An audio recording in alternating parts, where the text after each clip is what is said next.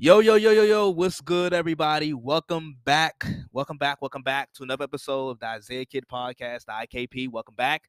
So I think this is actually episode 270.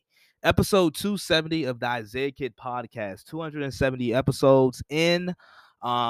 This is my second episode of the week. You guys, since the beginning of the football season, I haven't been able to give you guys two episodes like I usually do per week. It's usually just been one episode per week. Last week I gave you guys some bonus content and so forth, but I'm actually coming with a full second episode for this week. In just anticipation for the conference championship games coming up this weekend. And of course, I didn't want to do it by myself. I had to bring on a familiar face, a familiar voice. Like I always tell you guys, when he comes on, I love his intake. I love his takes, his insight on the game, whether it's basketball or football. Obviously, shining emerging star at PFF, Pro Football Focus. I have and also host of the Independent Intel podcast, Kambui Bumani. How you doing, Kambui? Man, I'm doing good. I'm doing good, Zay. Great to always be on your platform and talk football Yeah. or basketball. And I know today we're gonna dive into the football topics, and it's a lot going on. So can't wait to get into it and go in depth about it. Yes, greatly appreciate you having me on, or having you on today, taking time out of your day. So, like I said, we can obviously we're gonna preview these matchups coming up this weekend, but I think it would be remiss of me because the last week's games in the divisional round were just so thrilling and so good. And my listeners kind of get they kind of get where I stand on a lot of on every game this past weekend, but I have a new development, and I think it's interesting, and I really dig deep into it, and I was thinking to myself, I'm like, the three easiest divisions in football, or the three weakest divisions in football, I would say, is the AFC South, the NFC North, and the NFC East. And obviously, the Titans were one seed, the Packers were one seed, and the Cowboys, they weren't a one seed, but they were one of the more dominant teams throughout the year, with finishing with 12 wins. And all of those teams were one and done playoff teams. And I'm looking at the remaining teams in the postseason. I'm looking at Kansas City, who plays in a tough AFC West. Those teams are getting better out west. I'm looking at obviously the NFC West. They have two teams that's left remaining and representing the NFC. And then we got the Cincinnati Bengals, more of a Cinderella story, but a really nice young core. But they play in a very difficult and physical and grimy AFC North. And I was thinking to myself, if you're one of those teams like Tennessee, Green Bay, Dallas, who plays in, let's just call it what it is, a weak division, a lot of times you find yourself coasting and winning these games by comfortable margins.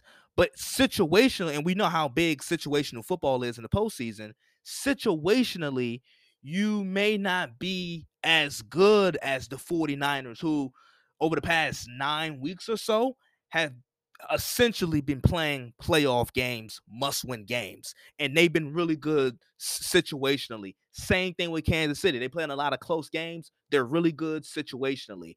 Do you think there's some type? I think there's some type of correlation there where I'm looking at those three teams that I named, the Packers, Cowboys, Titans, where they firmly controlled and coasted through the regular season, especially with their dominance within their division. But I would say that they lack situational football, and that's what came back honestly to bite them in their playoff losses. I've heard this narrative before the past few days, and I think it's fair for Dallas because their division is horrible. And late in the year, when he started to play against tougher competition, they started to unravel a little bit, and a lot of that had to do with Dak coming back from his, lower leg injury, and he wasn't, excuse me, the most confident in, how he felt throwing the football. Ezekiel Elliott was slightly losing a step. Offensively, their game plan was a little bit inconsistent.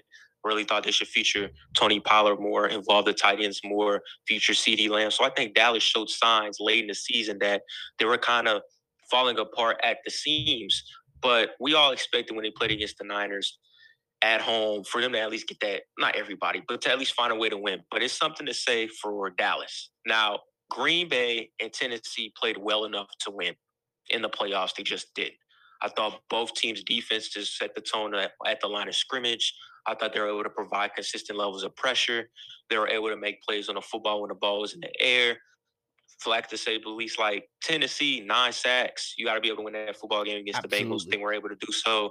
Green Bay, defensively, I thought set the tone in the first half, held the Niners to 0 points. They even got a turnover in the red zone. Yep. And then the second half, they held it as long as they could, but Green Bay's offense couldn't manufacture any points. And that was the theme there. Tennessee and Green Bay offensively didn't put up the performances that we saw late in the year. Rodgers, for the past 2 months, was on an MVP tear. Tannehill single-handedly helped the Titans get the number one seed with his phenomenal performance against the Texans to end the year. So we've seen their quarterbacks throughout the year in the regular season play well, and they just didn't deliver in the postseason. So Tennessee and Green Bay just didn't have complete games. I think uh, for Green Bay, the special teams didn't show up, and their offense faded away after the first drive. For Tennessee, Ryan Tannehill sold the game. I thought, uh, their coach didn't do a good job, Vrabel, in terms of playing through the run. Instead, Yep. he kept putting it in Tannehill's hands to make plays. So I think Green Bay and Tennessee just picked a bad day to not have a good game. And I don't think it has anything to do with their division being weak and they weren't mentally tough for moments like this, because Tennessee went on this long winning streak where they beat the Chiefs, they beat the Patriots, they beat the Bills. So we saw what they were able to do against elite competition in the regular season. Green Bay as well. Yeah, they ran through their division, but after that Saints loss early in the year, they pretty much were dominant. And if they did lose, were right there in the end. So I think that narrative is good for Dallas because historically they haven't won consistently in the past decade or so, and their division has not been a very challenging entity to help bring the best out of them. And I also think a lot of that has to do with, Kellen Moore's overratedness as a coach and Mike McCarthy kind of failing to put a stamp on what he wanted that team's offensive identity to be. I agree with those points. Those are valid points. And like I said, just you can go into an overview if you want, briefly of the games. I know everybody, obviously everybody talking about the Buffalo Bills and Mahomes, and Kansas City advancing and winning. That was awesome. That was an awesome game to watch. But if you can go in depth into those games and what you thought, the Kansas City game and the Rams game, for me personally, really quickly, I thought looking dating back with as far as the Rams and Buccaneers, dating back to the last couple times that these teams have played, the Rams clearly were the better team to me. They were able to have their way and physically up front, and it prevailed. Their defensive line prevailed.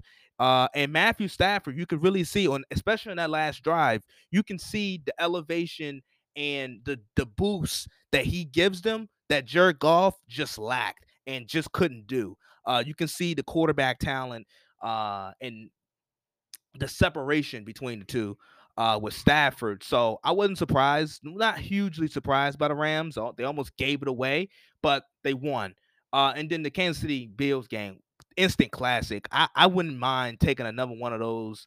Like I wouldn't mind a best out of three series between these teams. Like the games were that good. I think Buffalo down the stretch defensively had a lot of miscues, and I found it a bit unacceptable that their head coach Sean McDermott he's a defensive mastermind, and Leslie Frazier, who looks to be one of the more sexier defensive minds in football and could be a potential head coach. I feel like they had a major meltdown in the last really 2 minutes of playing defense versus Kansas City. Yeah, both points are important. I want to really delve into those as I state my opinion on both games. I had the Rams kind of beating the Bucks off rip early in the week, and it really had to Yeah. do with their defensive line being able to kind of round in a form in the postseason, really starting to set the tone in a wild card game against Arizona. And we knew kind of the injuries that the Buccaneers are going to have within their offensive line play coming into the game, and they manifested for 3 quarters. Worse wasn't out there, and it basically felt like the edge was the Rams to have, Yep. as well as we know what the dominance Aaron Donald brings to the table up the middle. Now, something that really shocked me was the Rams' ability to run the ball effectively enough against Tampa. They were able to get 2 to 3 positive yards on a consistent basis, and their offensive line for a second consecutive playoff game held up against a pretty solid defensive pass rushing front. Stafford had a ton of time, and a knock on Stafford this season has been he's at his best when he has time to throw the football, and he's able to quickly go through his reads and accurately be able to deliver the ball to his receivers. When the pressure kind of comes to him and the pocket collapses, he gets a little erratic with his decision making. His accuracy is wayward, and that's when you invite the 4 pick 6 games that I think he had this season. So their offensive line had up very well, and they did really almost give the game away, man, because of the turnovers. But Yeah. Stafford has always shown throughout his career when it's winning time, he goes to guys he trusts. Detroit, it was I'm gonna go to Calvin. And this year with the Rams, I'm gonna go to Cooper Kupp. It's just a shame that Tampa Bay, kind of their biggest knock has been, even when Brady has come to this team, they've historically been very undisciplined for the past 2 decades. And in a blitzing scheme that was schemed up properly, you would think Winfield Jr. as the last line of defense would pay homage to the greatness of Cooper Kupp and not let him get by him at the top of his route. That happened, and that's all she wrote there. With the Bills Chiefs, honestly, I felt it really came down to could Buffalo stop Mahomes, and they didn't. And the worst thing about it is we probably all thought deep down inside when Allen had that look like game-winning drive with 13 seconds left, it was over. Yeah. But especially when you get the ball at the 25-yard line, but Mahomes is able to get in the field goal range in 2 plays. They kick the field goal. They get the ball to start overtime. And then we kind of knew whoever got the ball to start OT was going to win. And the Chiefs never looked back from there. I think with Buffalo moving forward, they have a solid team. I think they will be back mainly because I don't think anybody in their division has figured them out. We'll see what Miami does head coaching wise. As great of a defensive mind that Bill Belichick is, ever since Allen has evolved as a talent, he's had no answer for him. Yep. And the Jets are still rebuilding. So they're going to win their division. I think they match up very well against the likes of a Tennessee. Cincinnati still got to figure out their whole interior line play. So the Bills will be back. But I think they need probably a bigger running back to take the load off of Josh Allen from having to run these QB powers on third and short situations. Yeah. Also to protect Allen from himself, because you don't want him to have a career like Cam Newton, where he's great, but because he keeps getting knocked around, he slowly but surely declines. And then another corner opposite of Trey White. Fabulous safeties, but when Trey White went out with the season-ending injury against the New Orleans Saints, Buffalo's defensive unit as a pass defense really was never the same. And they got by because their safeties were phenomenal and the comp that they were playing. But when you go against a guy like Mahomes or Burrow, for that matter, that challenge all avenues of the field through the air, you got to have your best personnel out there from start to finish, not just at the safety position, but at corner. And it's a deep corner class coming up. So if I'm the Bills, picking up a second corner to go with Trey White would help, allowing Levi Wallace and the others to kind of move back down in the pecking order as depth personnel. But, Mahomes is the truth, and I always felt like that was going to be the difference of the game. Bills really didn't have an answer, and it's a shame because that's when the whole overtime narrative came, where it's they should have had a chance to get the ball too, but number one defense in all of football, 13 seconds left to make a stop. Exactly. And you didn't. Then you had overtime to redeem yourself, and you didn't. It's just unlucky to say the least, because Josh Allen kind of showcased to the world he's a top 3 quarterback in the NFL. His defense just couldn't live up to their own numerical statistical billing. Yeah, I agree. And last thing about that point, as far as like defensive assignments and so forth, I think if like we always are taught this in practically almost any sport defensively, where you want to be able to take away what the opposing offense does best or their best players. So the mere fact that Tyreek Hill and Travis Kelce, obviously along with Patrick Mahomes, who's throwing the football, well, all three had a hand and they were all three responsible for winning the football game offensively. It's just unacceptable. I feel like like the Bills called the timeout before the second play. They still, like, who did you think Patrick Mahomes was going to throw the ball to? Byron Pringle? Because like it just wasn't going to happen like that. And this is my thing. You're right. I think the overtime rule, it is what it is. It's put in that place, and it's that type of rule, and it's formatted because of obviously injury and decline of play as the game wears on. So if you're Buffalo, you got to find a way 13 seconds to get a stop. And I felt like the first mistake that they made was kicking the ball out of bounds, touching it back. Kick. I thought they should have kicked the ball to Byron Pringle because Tyreek Hill wasn't back there. And tackle Byron Pringle, take off 4 or 5 seconds. They have a play, maybe a play, maybe yeah. I mean, maybe one solid play that they can draw up. But I think there's some defensive lapses, but as you said, Josh Allen definitely proved himself. I know some people have had some Josh Allen slander, and they may admit that he's really good. But I think this playoff run, really, because he played perfect versus New England, and then this game versus Kansas City, I think it really put the rest to slander, and he really showed that okay, he's ready to take the next step. He just, Buffalo just got to put some more pieces around him as far as defensively, and like you said, a bigger back maybe, and getting over that hump, which is Kansas City, in the AFC. But about 16 minutes in, we can shift to the NFC and AFC championship games, and we can start with the AFC. Yeah, we can start with the AFC. So I have Kansas City winning. I think the spread is like 7, 7.5. I think that's a bit much. I see this game. I'm not gonna say it's not gonna be. I'm not gonna say it's gonna be like last week's game versus Buffalo, but I see a similar. I see a similar outtake where I think, like I said, ultimately Kansas City will win, but I see it like a 3 or 4 point game. Really, I think ultimately it's gonna start with obviously Patrick Mahomes and the offense. The offense is gonna be awesome. I think they're gonna be able to score points and get up and down the field versus Kansas City. But I'm thinking about defensively for Kansas City. I've been pointing this out even early on the year when Kansas City was having its defensive troubles and they were just giving up a lot of big plays. I was telling my listeners and breaking down to my listeners, I'm like, Steve Spagnuolo is Kansas City's defensive coordinator. If you know anything about Spags like to run a lot of disguised coverages and a lot of disguised blitz packages. And as you can see last week versus Gabriel Davis, at least half of his touchdowns came off of miscommunication and broken coverage. And you can see it, like if you watch the film in the game, you can see the miscommunication and the breakdown in coverages with Kansas City's defense. I think the major component is Tyrann Mathieu, in his health. If he's not back there, it could turn into to what it was last week. But I think ultimately Kansas City will get timely stops.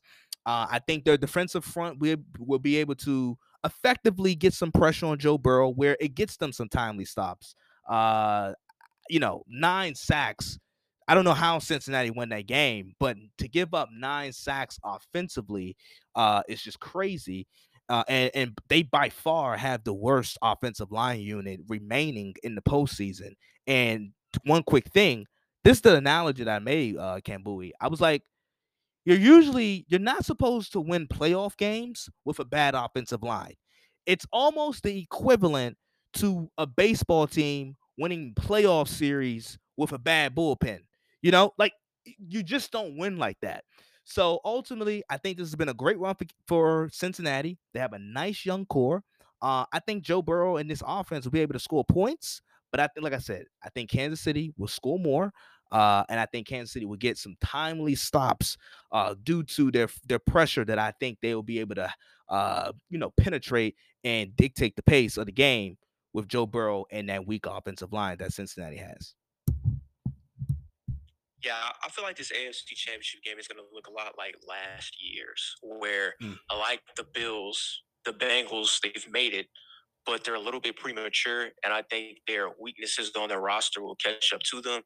Meaning, I expect this game to probably be a double-digit victory for the Chiefs with them going away, and we all know the main reasons why.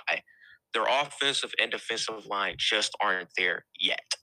They're in the process of getting there. I think there's key increments within both aspects of the football field where they have potential. Trey Hendrickson on the D line for the Bengals, a former Saint, has been phenomenal for them. Mhm. Larry Ogunjobi has been solid in run support. Logan Wilson at linebacker is a young, underrated, up and coming solid player. And then on the offensive side, the Bengals' left side of their O line is quality. and Spain and Jonah Williams. They're solid guys. It's just the right side is so weak need that it just doesn't present a lot of time for Burrow to make plays. And the way they scheme things up offensively, Cincinnati's a team where they have a lot of route concepts at the intermediate and downfield parts of the field, meaning they take a lot of time to develop, which means Burrow at times has to hang in the pocket a little bit longer for guys to break open at the top of the routes before he's comfortable releasing the ball on the throw. So I just feel like what people are really sleeping on, and I think a lot of it has to do with guys really want Cincinnati to beat Kansas City because Kansas City's not in now in terms of liking them anymore. They're starting to become a juggernaut. Right. That offensive line for the Bengals gave up 9 sacks last week. And Kansas City's defensive line isn't Tennessee caliber, but it has all pros in Chris Jones, has one of the most renowned playoff sack masters in Frank Clark. And Melvin Ingram has been a revelation for them as another outside pass rusher on the edge. Absolutely. KC could have had 5 sacks against Buffalo, but Josh Allen is such a mobile freak of nature that he was able to elude the rush and run for first downs, elude the rush to keep plays alive and make third down completions. Burrow is elusive, but he doesn't have the foot speed of Josh Allen. He doesn't have the physique of Josh Allen to where when he gets hit, he can bounce off and still make plays. Right. If you get to him, he will go down. So I think Cincinnati's best chance may be to run the football because Buffalo had success running the ball to stay balanced, to protect Josh, because I think they'll do so to protect Burrow and to protect their defense because the other faction of Cincinnati on the defensive side is you can run on them and you can throw on them. And their pass rush just isn't the same since Henderson has been out with the shoulder injury and Ogunjobi didn't play at all last week against Tennessee. So I think this is a great match for the Chiefs. I get it. They played late in the year in 2021, and the Bengals won that game to kind of be able to win their division. But in that game, KC was up double digits early. And if that happens in the playoffs, I don't think Cincinnati's going to be able to come back. So it's been a great one for the Bengals. But let's be real. The main reason why they are here is because Ryan Tannehill wet the bed. I mean, Right. Usually when you sack a quarterback 9 times, you expect your offense to be able to reward your great defensive play with possessions that result in the points. He threw 3 picks. Tannehill threw a pick to start the game, threw a pick to basically end the Titans season, and that's all she wrote. So I don't expect Mahomes to give Cincinnati 3 gifts, and I expect Kansas City to take advantage of all offensive opportunities that they have. I don't think this game is going to be as close, and I see Kansas City kind of getting back to the Super Bowl once again. Just from a matchup standpoint in the trenches, you want to be able to put pressure on a guy like Pat. And you want to be able to protect a guy like Burrow because he's talented. If you can't do both of those things against Kansas City, who's an opportunistic defense and an explosive offense, you're setting yourself up for failure. Yeah, agreed. I often think, with Cincinnati, I think they had like a top 4 pick last year, and they've made some tremendous strides. Obviously, some teams in their division underachieved, whether that was due to injury or so forth or COVID, but but Cincinnati took advantage of it.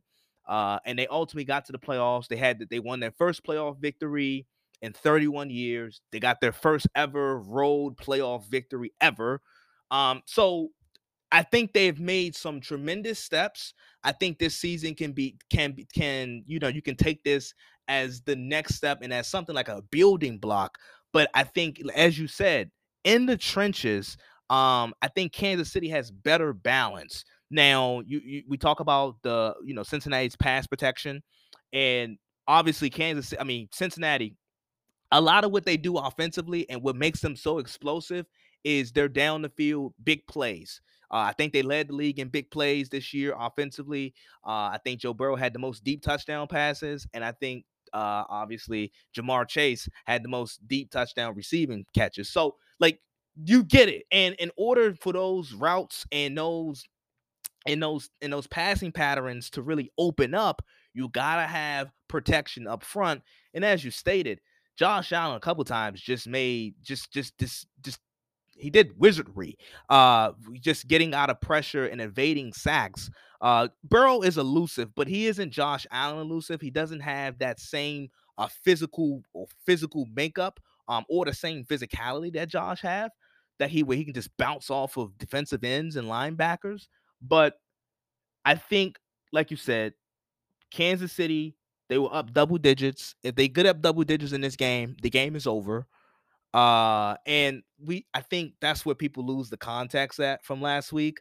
Like it was a, obviously it's a good win for Kansas City. I mean for Cincinnati. We feel good for Cincinnati, but that was more bad Tennessee and Ryan Tannehill showing his true colors as far as in the big moment where Tannehill had 3 crucial turnovers. Obviously, one of those turnovers ended their season effectively, and you just don't see that happening with Mahomes, especially Mahomes right now. It's hot. He's clicking. The Kansas City looks bound. Further than this, I think they're going to win, but they look bound to whoever they play out in, versus the NFC. Be careful because Kansas City is hot and they're clicking at the right time. Now, tell me this: how do you feel about Tyrann Mathieu being in the secondary or not being able to play? If he's missing, how can Cincinnati offensively in the passing game exploit that missing proponent of Kansas City's secondary and Tyrann Mathieu if he's not available? Well, if Tyrann's not available, it gives Cincinnati a shot, but it kind of goes back to what we talked about early on. Cincinnati has the offensive pass concepts to exploit a team like Kansas City not having their best free safety back there. He's the final protector, the last man standing to prevent some of those shot plays from going down to the field. But for those shot plays to happen, you gotta have time. And look, Spags, like you said, is famous for disguising coverages and his nuanced coverage game plans. I think he's gonna look at that Bengal tape and see what Tennessee was able to do productively, which is have all their best rushers be on the right side of the Cincinnati offensive line and let them wreak havoc. And that caused terror for Burrow. And so the kind of the game plan I expect the Chiefs to have. And Tennessee had it for a little bit too. And I got to give Zach credit by being able to move him around. They're going to, anytime Ja'Marr Chase lines out as an X receiver and he's running some type of route pattern beyond 5 yards, they're going to bracket cover. They're not going to, let him do his damage one-on-one like they did in 2021 in the year. And so that's going to open up opportunities for T. Higgins and Tyler Boyd, who are more than enough, in my opinion, to make plays if given the chance. But like I stated before, they just people don't understand. Cincinnati's offensive line is so bad. It is. And early on in the year, they look decent, so it kind of makes you forget it a little bit. But they obviously got exposed against Tennessee, and I don't really see that going anywhere anytime soon. So I feel like Cincinnati's best chance offensively, sadly enough, may have to be shortening the passing game and elongating the game. Do they have the offense to keep up with Kansas City?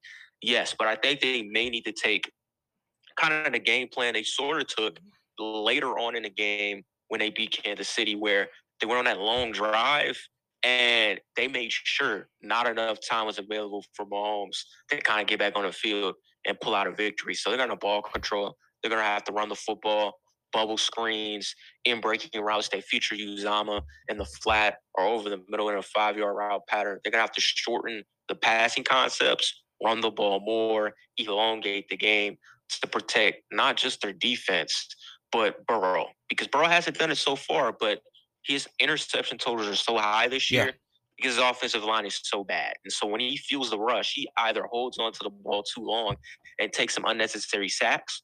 And I'm going to be honest, out of 9 of those sacks, 4 of them were on Burrow. He should have got rid of the ball very quickly once he realized he wasn't going to have enough time to make something happen in the air. Or if he's able to elude the pressure and throw it up for grabs, it does get picked because he forces the issue. So that's just the true fact of the matter. Yeah, agreed upon. Yeah, so I think we both agree Kansas City wins this game. You say comfortably. I think it'll be pretty close. I think, like I said, I think Cincinnati, they'll be able to move the ball, but ultimately the offensive line of Cincinnati will break down, and that will cause havoc for Joe Burrow and his time in the pocket. Now we can shift gears to the NFC between the Rams and 49ers. My listeners know I both these are probably my 2 favorite coaches in football. Sean McVay, Kyle Shanahan. Obviously, they're good friends. San Francisco. I mean, I think they're like 9-2 in their last 11 games. They're probably next is Kansas City, the hottest team in football. They have been playing playoff games since essentially since the beginning of December because every game has been that type of magnitude for them. And last week they have two great road wins versus two really dynamic offenses, and here they go again. They're playing the Rams, where they've had a lot of success versus the Rams over the past couple of years, where they've won six straight. Um, I look at the Rams side. They started off the season really hot. The first 7, 8 weeks, they look really good. But then the middle of the season, Stafford and the turnovers started to happen. Some new acquisitions. Now I feel like these last couple weeks, going into the postseason, after the last couple weeks versus Arizona, now Tampa Bay, they seem like they're hitting their stride. Their defensive line, it's living up to its billing. Von Miller, he had a couple flashback moments last week. And then OBJ. I love the renaissance that Odell Beckham is on. I think he's right now throughout the postseason, he's the highest graded receiver by PFF. So I don't think that's no surprise. And then obviously we know about the greatness of Cooper Kupp, and I think he's probably the offensive player of the year. And just looking at this matchup, give me the keys to victory for both teams. You can start with the 40. We can start with the 49ers. How about you go ahead? My bad, I was muted a little bit. You Well, the good. key for the Niners, it's simple. Control the line of scrimmage. They've done it so far through their first two playoff games. This is why they're here. This is why they're one win away from going to their second Super Bowl in 3 seasons. They've been able to control the line of scrimmage, allowing Elijah Mitchell to get off and run for close to near 100 yards rushing. They've been able to control the line of scrimmage to allow Debo Samuels to be the Swiss Army knife he is out of the backfield and in the backfield. And then we know what Nick Bosa is as a presence. Ever since he's been on the Niners squad, opens up everything else for everybody on that D line. So when he plays well, Armstead gets to the quarterback. And then you got Samson Ebukam, the former Ram. So when they're able to control the line of scrimmage with their front seven on defense and their offensive line to run the football very well, they're a tough out. And for the Rams, on the other end, it's simple. Their front lines need to control the line of scrimmage too. Now, you could say, well, Kimbui, like that's for any football team ever in the pro level. If they control the line of scrimmage, they'll win. But these guys have really relied on the line of scrimmage to kind of excel in the postseason. For the Rams, they were able to set the tone against Arizona because Kyler Murray was running for his life. Von Miller and Aaron Donald set the tone on the edge and in the interior, terrorizing any aspect of an Arizona passing game. For 3 quarters, Tom Brady looked like a shell of himself because the Rams' defensive front did damage. And when the defensive line lost steam, it was the offensive line that held up in the blitz package late in the game against Tampa, forced Stafford to hit Cooper Kupp down the field for scores. And so the Rams' offensive line has did an incredible 360 because late in the year they sucked. And I played a large part in why they struggled to run the football at times. And Stafford was under duress, making inaccurate passes and very poor decisions. So if they're able to control the line of scrimmage on that end, like they've been doing, and terrorize Garoppolo, withstand the rushing ability of the Niners, and give Stafford time, they should be able to win this game because I have the Rams. And what the Niners have been able to escape with is their secondary is very porous. They're starting Emmanuel Mosley, who's not what he used to be, a couple of rookie corners on the back end. Josh Norman, who seems like he's been in the league 4 years too long. Yeah. And they have safeties that are very aggressive and very talented in run support, but they're not the greatest when it comes to playing the ball in the air. So if Stafford has the time, is able to go through his progressions and utilize his weapons, this is also a game that can get out of hand. But here's the thing that you also got to realize: divisional rivals are always tough, and they're even tougher in the playoffs because you know the personnel on the opposite side that you're playing against. Yep. You know coaching tendencies. You know what guys like and don't like to do. And the Rams, it's psychological warfare at this point. They've lost 6 times in a row to the Niners. They lost to a Niners team last year that was injury riddled. Niners swept them. The year prior, when the Niners went to the Super Bowl, they kind of set the tone to the whole league by sweeping the Rams, letting everybody know San Francisco football is back. And then this year, with the playoffs on the line, and it looked like the Rams are going to cruise in and get the 2 seed, Niners come back, wreck all that for them, and now they crash the playoff party. Because if the Niners are in the postseason, maybe we talk about Green Bay making it to the NFC title game. So it's psychological warfare at this point. But for the Rams, it's simple. if they're able to showcase dominance and control in the line of scrimmage, they'll be fine. And they'll be having the chance to play a Super Bowl on their home field 2 Sundays from now. Agreed. I'm picking the Rams as well. Like I said, I'm big on both of these teams. People know I'm big on both of these teams. I'm big on both of these coaches. With the Niners, you know what I noticed about the Niners?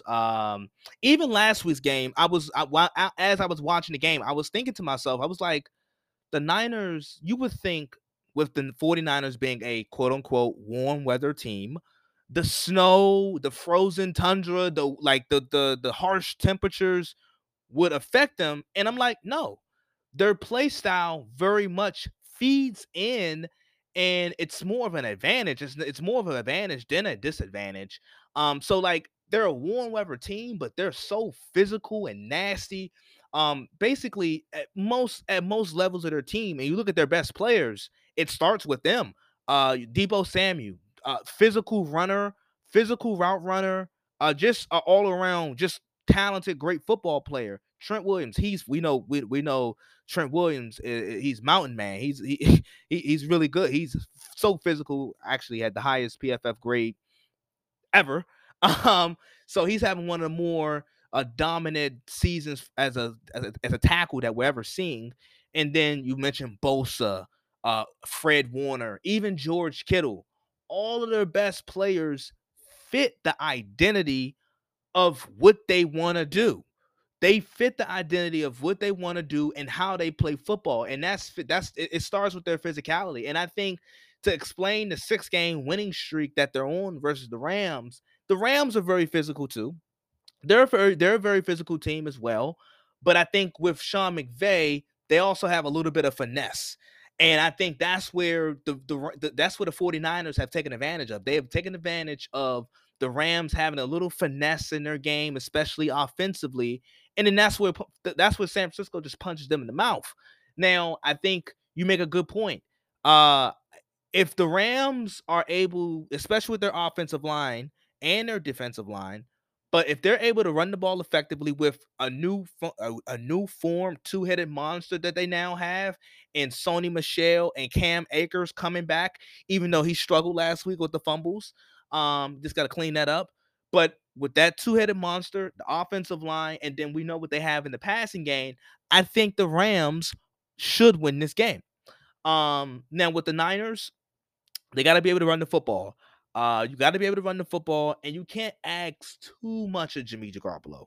You can't ask too much of him. I think last week, he didn't have like the gaudy, fancy numbers, but he made some big time throws. Like we can say we won about Jimmy G, and this may be his last year as a 49er, but boy, he is calm, cool, and just even tone, even killed under pressure, like he's just cool.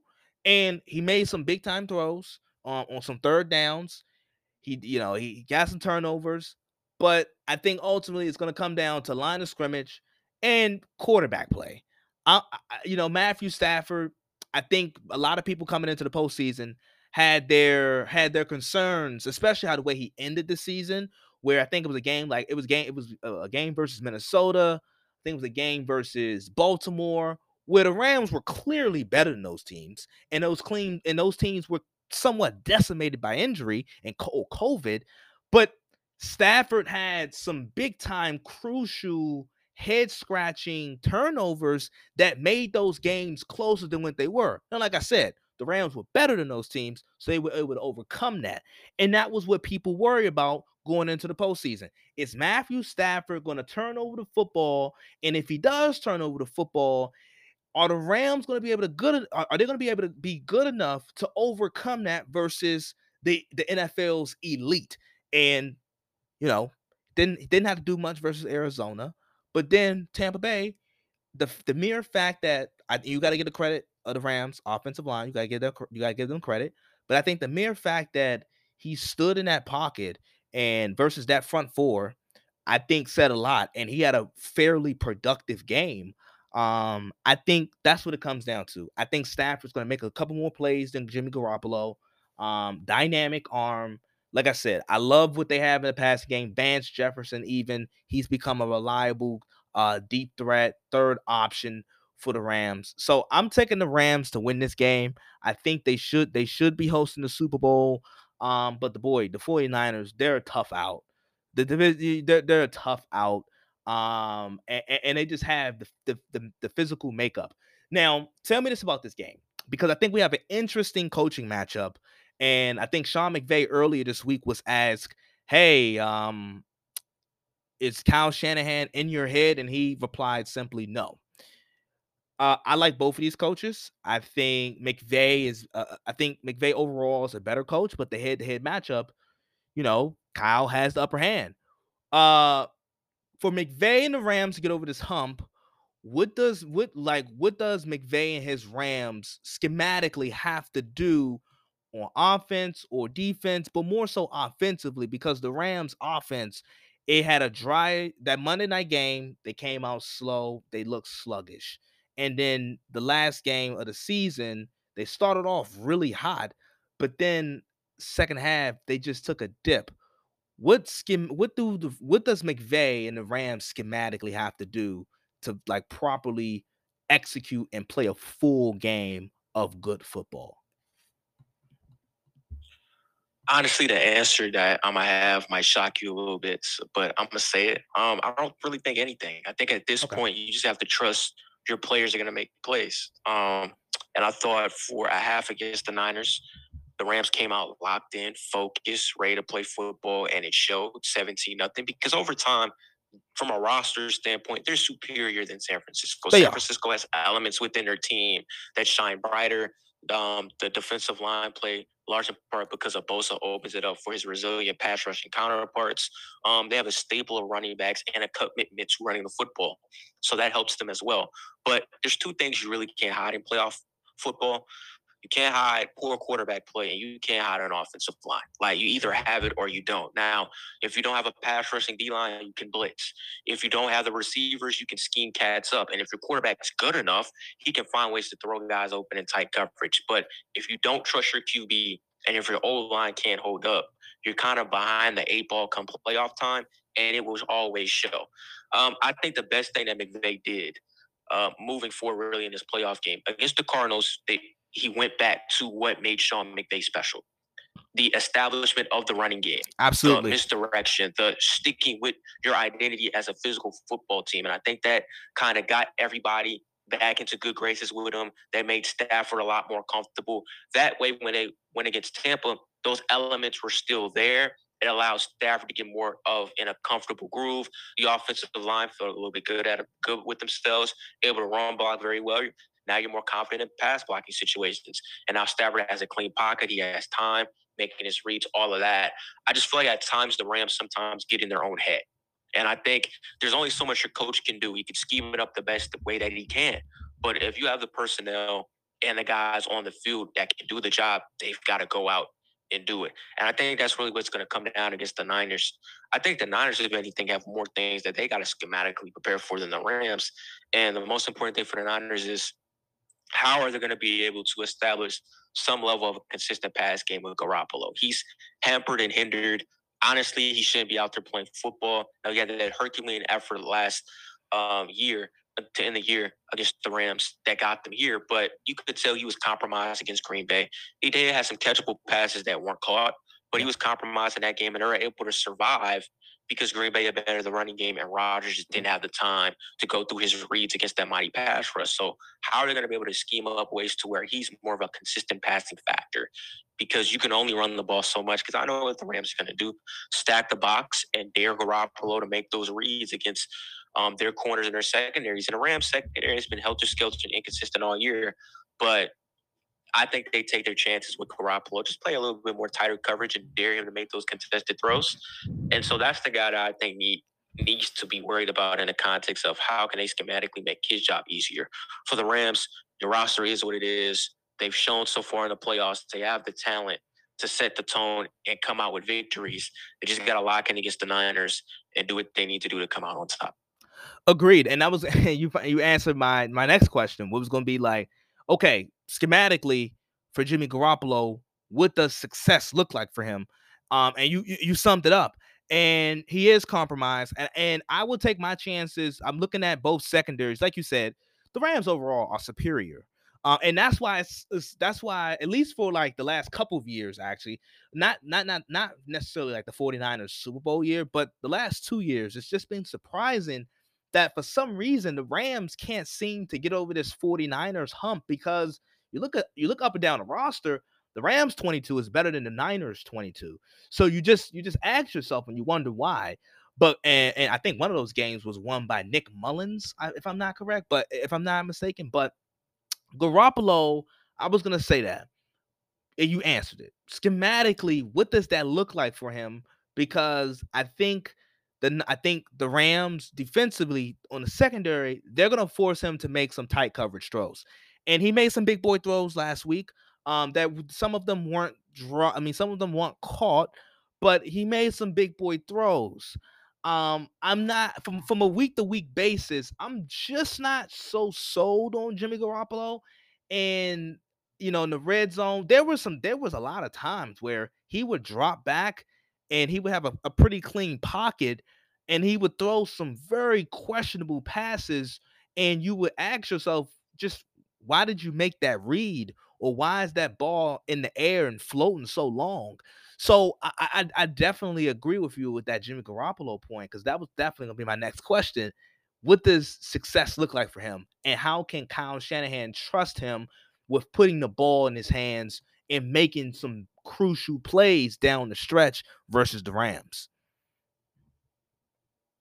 Yeah. I mean, those are all important questions. And with Garoppolo, especially in that Green Bay game, you could tell the hand injury that he has is affecting him, especially on those throws to the boundary. The zip isn't there. Yeah. The precision that you need when you make those throws to the boundary just wasn't there. And if Green Bay's corners, most importantly Stokes, plays the ball, that's a pick six, talking about a different conversation. And I think the worst thing you could have with a quarterback like Garoppolo is he's already compromised when healthy, because he's inconsistent as a passer, he's inconsistent as a decision maker. The worst thing that can be compiled to his healthy state is his now injured state. So healthy Garoppolo compromised as a decision maker and as a progressor when it comes to going through his progressions as a passer. Now with a hand on his throwing arm that he utilizes on a daily basis, that's kind of substantially limited as well. It's a tough ball game, and so the Niners are gonna have to find a way to maximize the opportunities he does throw the football, but also incorporate the run to where when he does have to throw, it's thoroughly manageable. Where route concepts such as in breaking routes or something that he can lean on, because at this point he's much more of a safer bet at the middle of the field. He's not a safer bet on the boundary. So to have consistent, manageable over the middle passing concepts, you got to be in third and manageable. The Niners are going to have to lean on that as well. And, what's going to probably happen, unfortunately, if they lose, and it's because of Jimmy, I think Niners fans are going to start thinking in the offseason, maybe if Trey Lance was out there, would there be a different field? And yeah, Lance is young, and yeah, you're gonna have to change your whole offensive concept. But what Trey is over Jimmy, dynamic athlete, Yep. stronger arm, and Yep. a lot more healthier. And so that provides an offensive dynamic that the team hasn't been able to see before, and it opens it up. And so this is another sidebar on Shanahan. This may open a whole new can of worms that maybe you want to jump into as well. I think Shanahan, what has got him this far, but what has hurt him has been his ego. The Atlanta game when the Falcons made the Super Bowl and blew the 28-3 lead against the Patriots. He built all of his equity to get a job as a head coach because he led Matt Ryan to his only MVP campaign of his career. So he rode the Matt Ryan train when balanced offensive identity probably was the way to go to close out New England. When they played Kansas City the first time in the Super Bowl, well, the only time in the Super Bowl, rather. Right. They were up 20-10. You would expect them to ride a balance-oriented offensive identity home. It's like, nah, I wasted all this cachet to get Jimmy G over here. I'm going to show everybody why Jimmy G is the guy and how I molded him into a Super Bowl caliber MVP quarterback. It didn't happen that way. And so his loyalty, and not just him, the team's loyalty that they can do it with Jimmy, maybe has some misled thought process to where this game that they're going to play seems a lot more possible if things go their way. but a lot of things really have to go their way for them to have a chance with Jimmy G at quarterback. And that's because he's just not that guy. And a lot of that has to do with Shanahan hitching his wagon to Jimmy G because he invested a lot of capital in getting him here. He's why the Niners have a Super Bowl chance. They've had a renaissance since the post Kaepernick days, and he's going to live and die on that sport. And I, his fan base might not charge him for it now, but down the line, expect some level of resentment for sure. Yeah, for sure, for sure, for sure. Um, and you mentioned it. I think uh dating back to what I said in the draft with the Niners making this move, because they moved heaven and earth to get Trey Lance. My whole thing was I think Kyle Shanahan had like some type of revelation, and I think him, especially in that Super Bowl with versus Kansas City, and Mahomes being down 10 points, and then Mahomes was able to flip the switch with his dynamic playmaking, utilizing his legs and his arm. I think he had a revelation. And I think he was like, I usually have guys like Matt Schaub, Kirk Cousins, Matt Ryan, Jimmy Garoppolo, guys that fit that pocket passer, West Coast type of feel. And I think he wanted a guy where the play call doesn't have to always be perfect. And I think that's the same thing with I think that's the same thing that McVay was going through with Jared Goff. Like, I have to literally dial up every time the perfect play in order for something positive to happen. And I think Shanahan reached a point where he was like, "Hey, I get this kid Trey Lance. Uh, he can he can make something out of nothing with his playmaking ability and his talents, and it's just something that Jimmy Garoppolo can't do. It's simple as that. It's just something simple as that where Garoppolo can't do that. He doesn't have the capability, and Trey Lance does. So I think that is a whole nother can of worms to open up. I think it'll be very interesting to see, if the Niners are able to pull off this game and win another NFC championship, two of them in 3 years, it's going to be very curious to see what they do, because it's like, okay, this guy, Jimmy Garoppolo, when healthy, he's gotten you to two Super Bowls in 3 years. And this past year, you reached on this kid, or not reached, but you moved all the way up from 12, and you gave up a boatload of your future for this kid, Trey Lance. So it'll be really interesting to see. Like I said, I think my listeners know what I said about Kyle. I think he had a revelation. And I think you make a great point about his ego. I think sometimes Kyle let his ego get in the way of him being, he's this great offensive mind and this great offensive guru, and his philosophy is running the ball first and being run heavy and run dominant. But then he gets in these big games, and all he has to do is stick to his philosophy. But as you said, especially with Garoppolo, he brought Garoppolo in. I think he was really high on Garoppolo, and he saw the Super Bowl as a chance. Like, hey, this is what we done. This is what I done with Garoppolo. I think you make a great point about that. And it seems like we both have the Rams winning this game. So we look like me and Kambui agree that it's going to be a Rams Chiefs Super Bowl, something that a lot of people were wishing for back in 2018. Now I feel kind of better because we don't got to see Jared Goff, but no, but this I think this is a good segue. We can move on to lastly, because I don't want to hold you any longer. But I know you're a Saints fan. I know you follow the Saints very heavily. And there was some breaking news earlier this week, with Sean Payton stepping down and, quote unquote, retiring from coaching. It seems like he's gonna go into few other endeavors such as broadcasting with Fox. Maybe that's for a year or two. Who knows? There's a lot of speculation. But give me your take on the Saints in their future, and how the Sean Payton era went. I know right now they're in salary cap hell. 74, it looks like a projected $74 million over the cap. So you just give me your take on Sean Payton, on the Sean Payton era and his legacy as a coach, and the Saints' future. Yeah, man. I've been having this verbal spat with Saints fans back and forth online the past few days. I've kind of let it go today. Time to move on. At this point, it is what it is. But me and my dad, we've kind of both agreed, Sean Payton should have been fired 3 years ago. Mm. And the reason why I say that is because he has a very powerful voice in the organization when it comes to who he wants to draft, who he wants to pay, and who he wants to keep. GM Mickey Loomis and owner Gail Benson, all they do is sign the checks. Well, Gail, signs off on the check that's signed by Mickey Loomis. But the point is, Right. they approve whatever Sean puts out there. Right. And what Sean has put out there the past 3 years has been stay with Drew Brees until he physically can't play anymore. And even in that context, it broke my heart severely when the game was over against Tampa and they lost.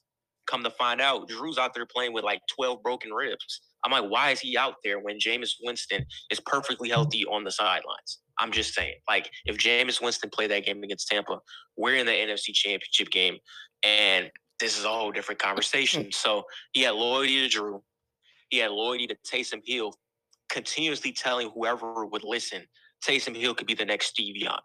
He could be the next franchise quarterback for the Saints. When everybody who's not even in the meeting rooms weekly as you prepare for games can realize Taysom is not an NFL quarterback. Right. He's the gadget player at best who got an extension this past season before Sean was like, I'm done.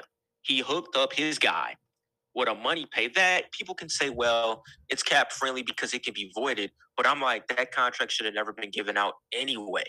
So there's that. And then from a schematic standpoint as a head coach, a lot of people kept saying when the year was over, when we were 9-8, Sean should be coach of the year because look at what he went through. 55 players, different players played this year, COVID, yada, yada, yada, injuries.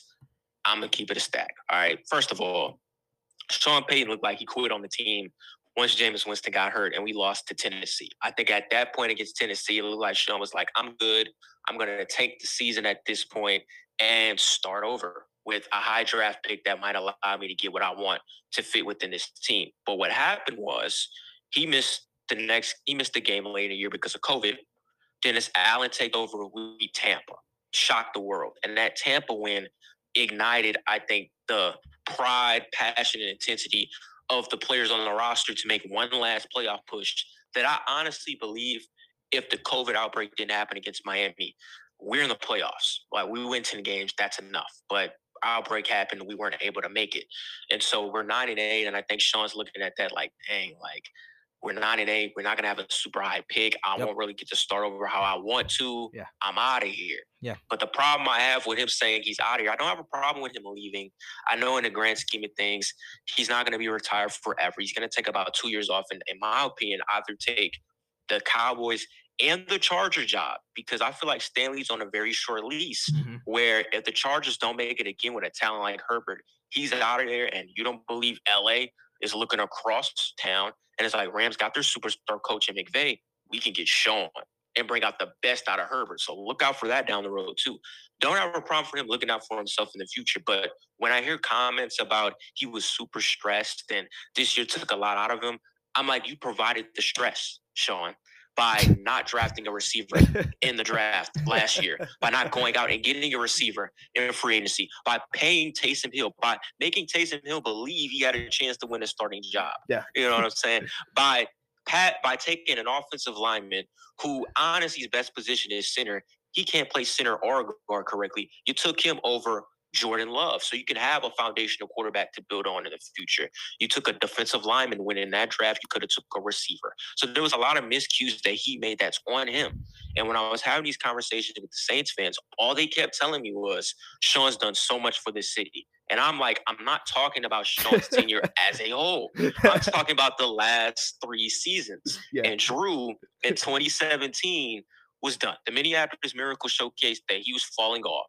And at that moment, the Saints should have made the turn. But they kept him. We made it to the NFC Championship game, got robbed by the refs. But the turning point should have been when they lost to the Vikings again. Yeah. And Drew was like, I'm out of here. Tom Brady was knocking on the door. Yep. Tom Brady was going to be a Saint. That was your opportunity, Sean, to cut ties from Drew, bring in Brady, and pursue that last ring that you're looking for. But his homie Drew hit him up. Drew saw ego swole. saw Brady might take my job. I'm coming back. And Sean invited him in. All Sean had to do was say, no, we're moving on. And that held the team back. So Ty, his loyalty to Drew and Taysom, his inability to build an offense around those limited players to at least maximize what you have. And then this past year, not making any movement to improve a weak receiving core to coincide with Jameis Winston's ability, and then not coaching properly to the talent that you have is why you finished the year not in the playoffs. It's just unfortunate. And, I get it. Saints fans don't want to face the music. So I'm glad that he's gone. I think it allows the team to advance forward. And want to touch base on the two things, the calorie issue, the cap calorie issue, and what I see this team being down the line. So salary cap wise, they're in hell. We get that. But they were in hell last year and they found a way to make it work. I think Mickey Loomis is going to do his economical gymnastics that he did last year. And we're going to be under the cap to where we can get some receivers on the cheap, because this receiving free agency class has some guys that I think will take 1-year deals to prove to the world that they have what it takes to get that multi-year contract. And two guys I'm thinking of, I can see Allen Robinson taking a friendly deal on the team. DJ Chark coming off of an injury. So the Saints can get a guy that's better on their roster currently, that's not Michael Thomas, and draft somebody else. And then automatically you got 3 new receivers, allowing your 4th and 5th guys that were your starters last year to move back in the depth chart. Now you have receiving depth. So they can do that.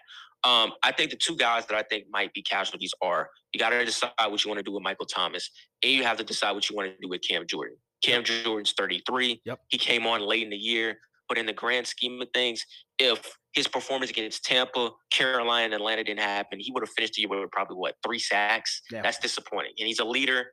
He's an impactful player. He's been huge, a part of the Sean Payton era. But his best years are probably behind him. Mm-hmm. And this is why the Saints probably went out of the way and drafted D lineman depth. They have a pretty deep defensive line to where if they move on from Jordan, you can bring somebody in there that's younger, maybe draft somebody and go from there. And then you have to decide with Thomas. I feel like the friction with Thomas was, and nobody's going to say, but I believe it, he was beefing with Peyton because I think he understood what Peyton was catering towards offensively. And what he was catering towards was his loyalty to Drew and Taysom. But what that was doing with a guy like Thomas is like, yo, I'm out here sacrificing my body, playing for these quarterbacks that I clearly see are declining. And you're not making any moves to evolve from that position so you can get the best out of me. That's why he didn't come back this year, when he looks out there and sees he's barely giving Jameis enough rope to be a passer. And then when Jameis got hurt, Taysom going to be my quarterback, I'm straight. I'm not coming back. So with Sean out of there, maybe the next coaching staff can come in and define who's going to be the QB of the future. And I think once he's comfortable with that, maybe maybe Michael comes back. But if Michael is still resistant, you can utilize what he's done so far in his career as a trade piece to move on. But what do I see the Saints being potentially next year? Really, if Tampa Bay doesn't bring back Brady, this division's wide open. I don't think Carolina and Atlanta are there yet because they have to figure out their defensive. Carolina has to figure out the offensive line. I think their defense is fine. It's top 5. And Atlanta has to figure out their defense overall and their offensive line because they haven't had a good offensive line in a few years. Now it comes down to Tampa and New Orleans. Both are going to have quarterback issues. Tampa Bay might have receiving issues as well if Chris Godwin leaves and Gronkowski decides to retire. So the division is wide open to where the Saints won't fall off, honestly, if they do this right. And I feel like the best way they can do this right is they get probably either get Dennis Allen or get Byron Leftwich. I've heard they want to interview Byron Leftwich. I think Byron Leftwich is going to take the interview because the whole situation that Leftwich has in Jacksonville currently is he was going to get the Jag job, but he wants Trent Baalke to be fired so his man Adrian Wilson can be the GM. Yep. Right now, Khan, the owner of the Jags, he's not going for it personally. And so that's kind of been the stalemate so far, allowing Leftwich to kind of pursue other options. And so if they can get Leftwich in the building, and if Leftwich is able to sell to Loomis and Benson, look, I've coached Jameis the year prior where he had the famous 30 for 30. But I know how to get the best out of him as a passer. It seems like with Sean, he's learned how to reel it in with the turnovers. If you let me come in and have Jameis be my guy and allow me to kind of pinpoint who I want on my offense, then we'll be right back. And that's something that you could sell that I think Gail and Mickey would take wholeheartedly. And if you can't get Byron bringing Dennis Allen, what he was able to do with that team, because honestly, he's the coach of the year. His ability to get the best out of the defense last season to make that playoff push is why they finished with a respectable record. If you're able to elevate him to be the head coach, that's good. They just got to find a way to figure out the offense. And I think things that they need to do, decide what they're going to do with Jordan and Thomas. Are you going to restructure the deals? Are you going to trade them? But one thing they for sure need to do, you got to cut Taysom Hill. There's no service for him anymore. Sean Payton, his guy, isn't there anymore. So why is he still on the roster? They need to trade him ASAP, cut him, do whatever, because his purpose isn't there anymore. And he's kind of held the team back high key from evolving. Oh man, okay. So that was a lot. Sean Payton first, right? And I think his first like he got there in 2006 all the way from about 2006 to 2013. The Sean Payton era in New Orleans, I think, was very successful.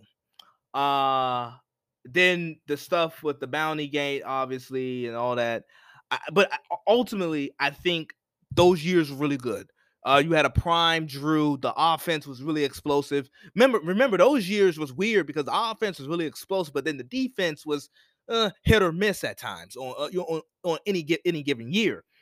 And then you shift after 2013, and they have this 3-year stretch where they go 7-9, 7-9, 7-9. And once again, like I said, offensively, they would be putting up a lot of points and they would be really potent and dominant. But defensively, their defense those years were ferocious. I remember.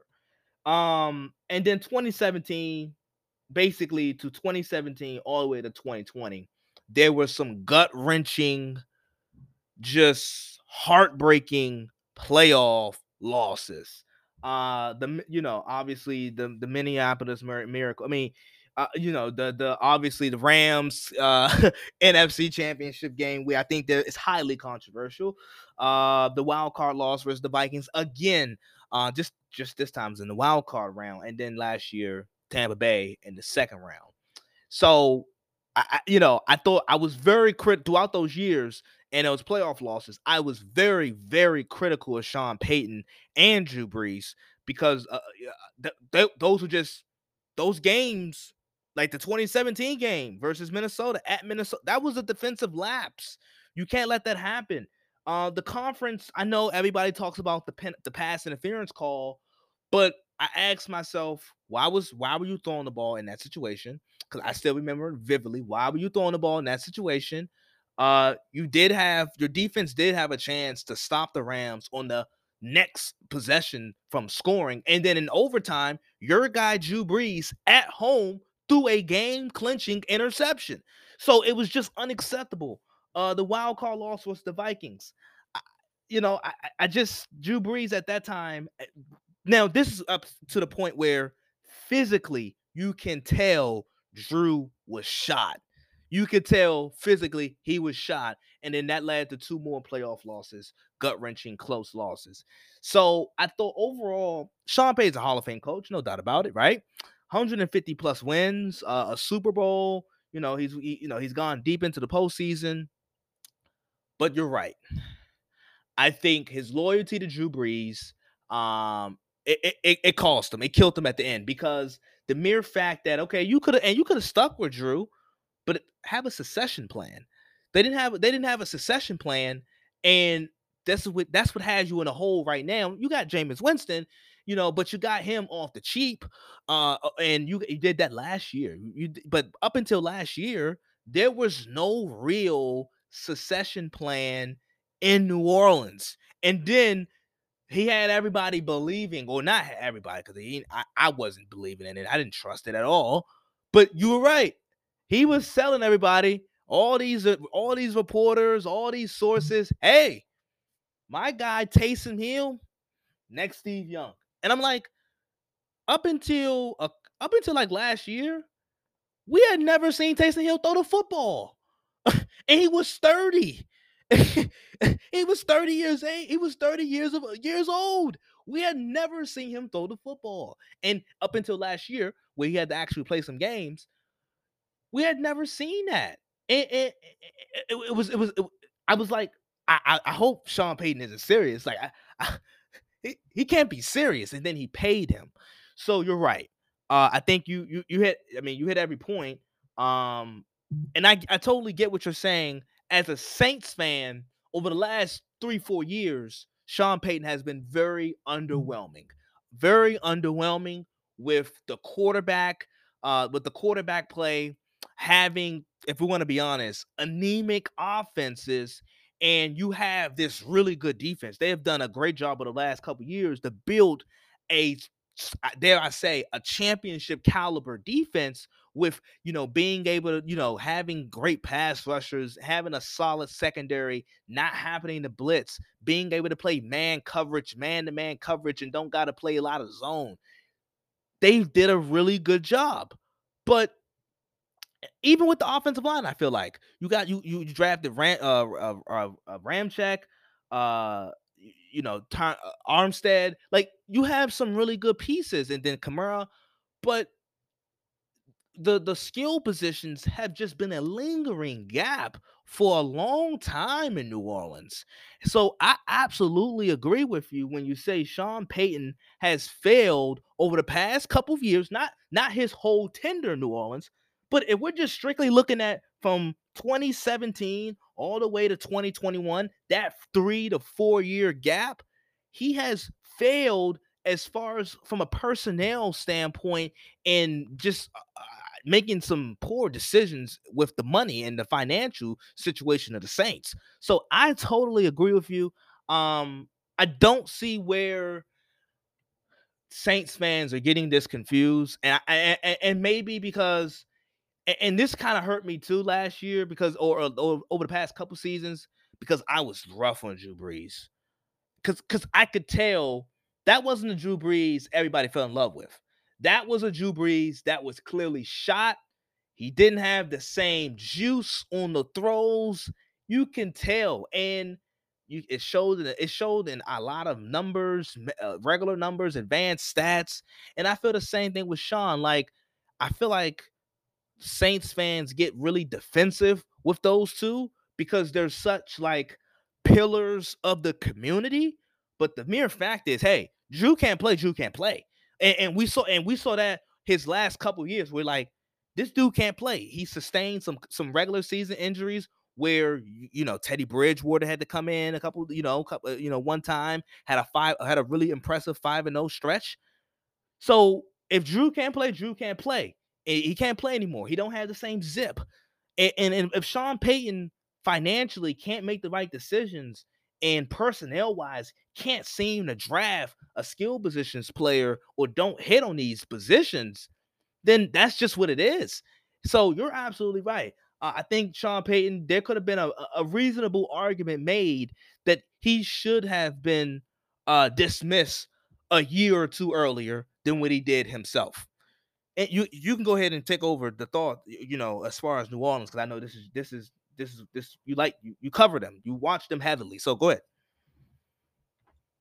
Yeah, man. to finish All out. those points you made, all those points you made is facts. I mean, Drew and Sean are Hall of Famers. No one's taking that away from them. And I've I'm aware that this is a moment of celebration, and I'm letting guys have their moment to kind of praise what they've represented and what they've done so far. But in its totality, the last 3 years, my expectations have been so high for this squad because we've been at the cusp of breaking through. And because I'm at the cusp of breaking through, my reaction is a little bit different than how do I put it? A Patriot fans reaction this year, where last year without Brady, they were competitive, but they didn't make the playoffs. This year with Mac Jones, they made the postseason and got killed, but they're back. And so the Saints have been at the cusp for 3 years. And this year we were all thinking, okay, Drew's not there anymore. Now we have a quarterback with a more wider passing net that can possibly get the best out of our offense. But Sean does a little to nothing to supply the weaponry around Winston to get the best out of them. However, he did do that though for a Washington Breeze the past 3 years. It just felt like a level of favoritism was going into this guy's decision making, and it was affecting the aspect of the team. And so the reason why I don't think the Saints squad will fall off is they've done a very good job of hitting when it comes to drafting defensive players. Marcus Davenport can't stay on the field consistently to save his life, but when he's out there, He's he's an really good. impactful player. Yeah. He's really good. Pete Warner, who they got from Ohio State, is the up and coming stud at the outside backer position. They took a flyer on Paulson Adebo when he didn't play last year because of COVID. Took him a while. He's been inconsistent, but the flashes are there. CJ Gardner Johnson in the fourth round, a Swiss Army knife safety out of Florida. He's been an impactful entity on the defensive side. And I haven't even mentioned Marcus Williams, Marshawn Lattimore. They happened during that rebirth of Saints football where defense kind of set the tone for the squad. So they've made the moves defensively. I think they'll continue to do so. But now it's a sigh of relief because I feel a little bit more confident that Jeff Ireland, Mickey Loomis, and whoever that they bring to the table as the head coach next season will be able to make picks without a level of emotion and attachment to entities that just don't have it anymore. If you had attachment to guys that could still play, sure. But no longer do I have to worry about, man, like, are the Saints gonna, I don't know, not get a quarterback because Drew's still there? Are they not gonna get a position at need because they're catering to the belief that Taysom Hill can break through as a quarterback? So we need to get linemen. Now I can come in knowing, okay, whoever's going to be the coach, they're going to decide off rip the quarterback's here or not. If they do decide Jameis Winston's the guy, then they're going to build a weaponry around Winston to make sure he succeeds. And now I can feel comfortable with that, knowing throughout our draft process, we're probably going to take more offensive players than defensive players because it's pretty clear our offense is why we didn't make the playoffs. And so now a level of balance can kind of manifest. So, you know, hey, Saints fans can believe what they want to believe. I know what I saw. And I just hope that now, moving forward, this level of play in a new era of Saints football can provide really an elusive Super Bowl opportunity that we failed to kind of maintain in our grasp. It's going to be an important offseason for the Saints. First of all, they got to hire the right guy. It's looking like it's going to be either Leftwich, Aaron Glenn, or Dennis Allen. And I don't think you can go wrong with Allen or Leftwich. They got to decide, are we comfortable enough with our defense to where our next pick at coach is an offensive guy who can bring about a new wave of offensive philosophy in Saints football? Or are we going to go the defensive mantra to maintain that culture and identity?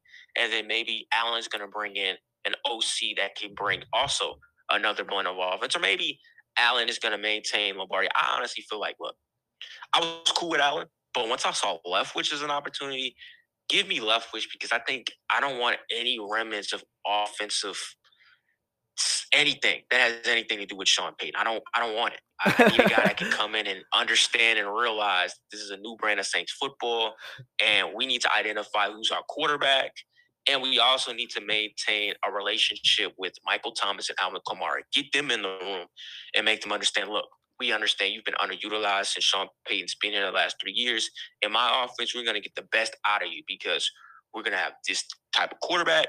We're going to have this type of offensive scheme. We're going to be balanced, but we're going to take shots. We're going to make defenses defend all aspects of the field.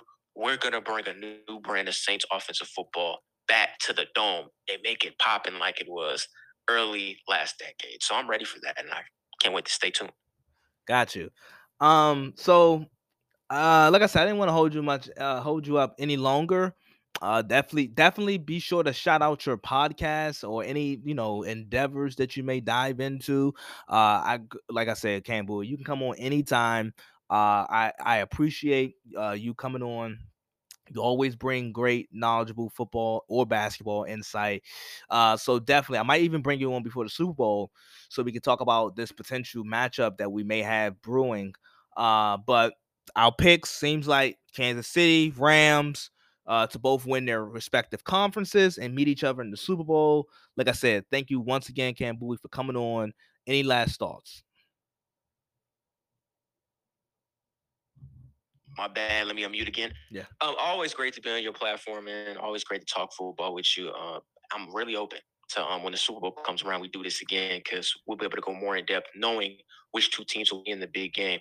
I'm actually going to be uploading my podcast tomorrow. I have a guest off script YouTuber, a good friend of mine. We developed a connect that's been solid. He creates content centered around the HBCU football landscape. I'm going to bring him on to kind of talk HBCU football, A lot of things going on in that avenue. So be on the lookout for that episode tomorrow. And since I work with PFF, I think what I'm going to try to do with Independent Intel is bring on some PFF guys that I know. Got a couple of guests on the horizon as I kind of center my podcast focus around the NFL draft process. Yeah. I'm going to be a little bit invested and in depth, kind of seeing the prospects that are available and whatnot, not just for my fandom, my support for my team, but I want to kind of have a pulse on the hot guys coming out and what prospects and scouts, or really what scouts are looking at in certain things that they're looking out for prospects. So Independent Cell dropping a new episode tomorrow. Stay tuned on that. It's going to be a good one. Gonna focus more on kind of the NFL draft process as the season winds down, and also gotta tap back into the NBA. I haven't really been into the NBA like that recently because the playoff season in football is ratcheting up and it's winding down. Plenty of things I've really focused on there because basketball world is getting hot and heavy for sure, and it's something I want to dig back into and cover. Yeah, for sure. So, um, to my listeners, this is a Saturday. This will count as a Saturday episode. So, like I said, Bomani Kambui Bomani has his own podcast. You guys, I'm always like I always do. I leave that in the description, and it should be below. Depending on what DSP you're using to listen to this podcast, it should be in the description, either that's above or below. It'll be there. So you guys, like I say all the time, go check out his podcast. Go listen to his content. Really good, really thoughtful, as you can tell. Definitely the NBA season is it's starting to pick up some heat, pick up some steam. So I can't wait to even talk about that with you. But like I said, this will count as a Saturday episode. You guys will be hearing this on Saturday before the games on Sunday. So I hope you guys enjoyed Kambui. You guys kind of already knew where I was coming from with these perspectives and these takes, but hope you guys enjoyed this talk. I'll catch you guys after next week. So without further ado, I'll let you guys go. Peace, deuces. Hope you guys enjoyed. Shout out to all the first time listeners. Shout out to all the regular listeners. And yeah, enjoy your weekend.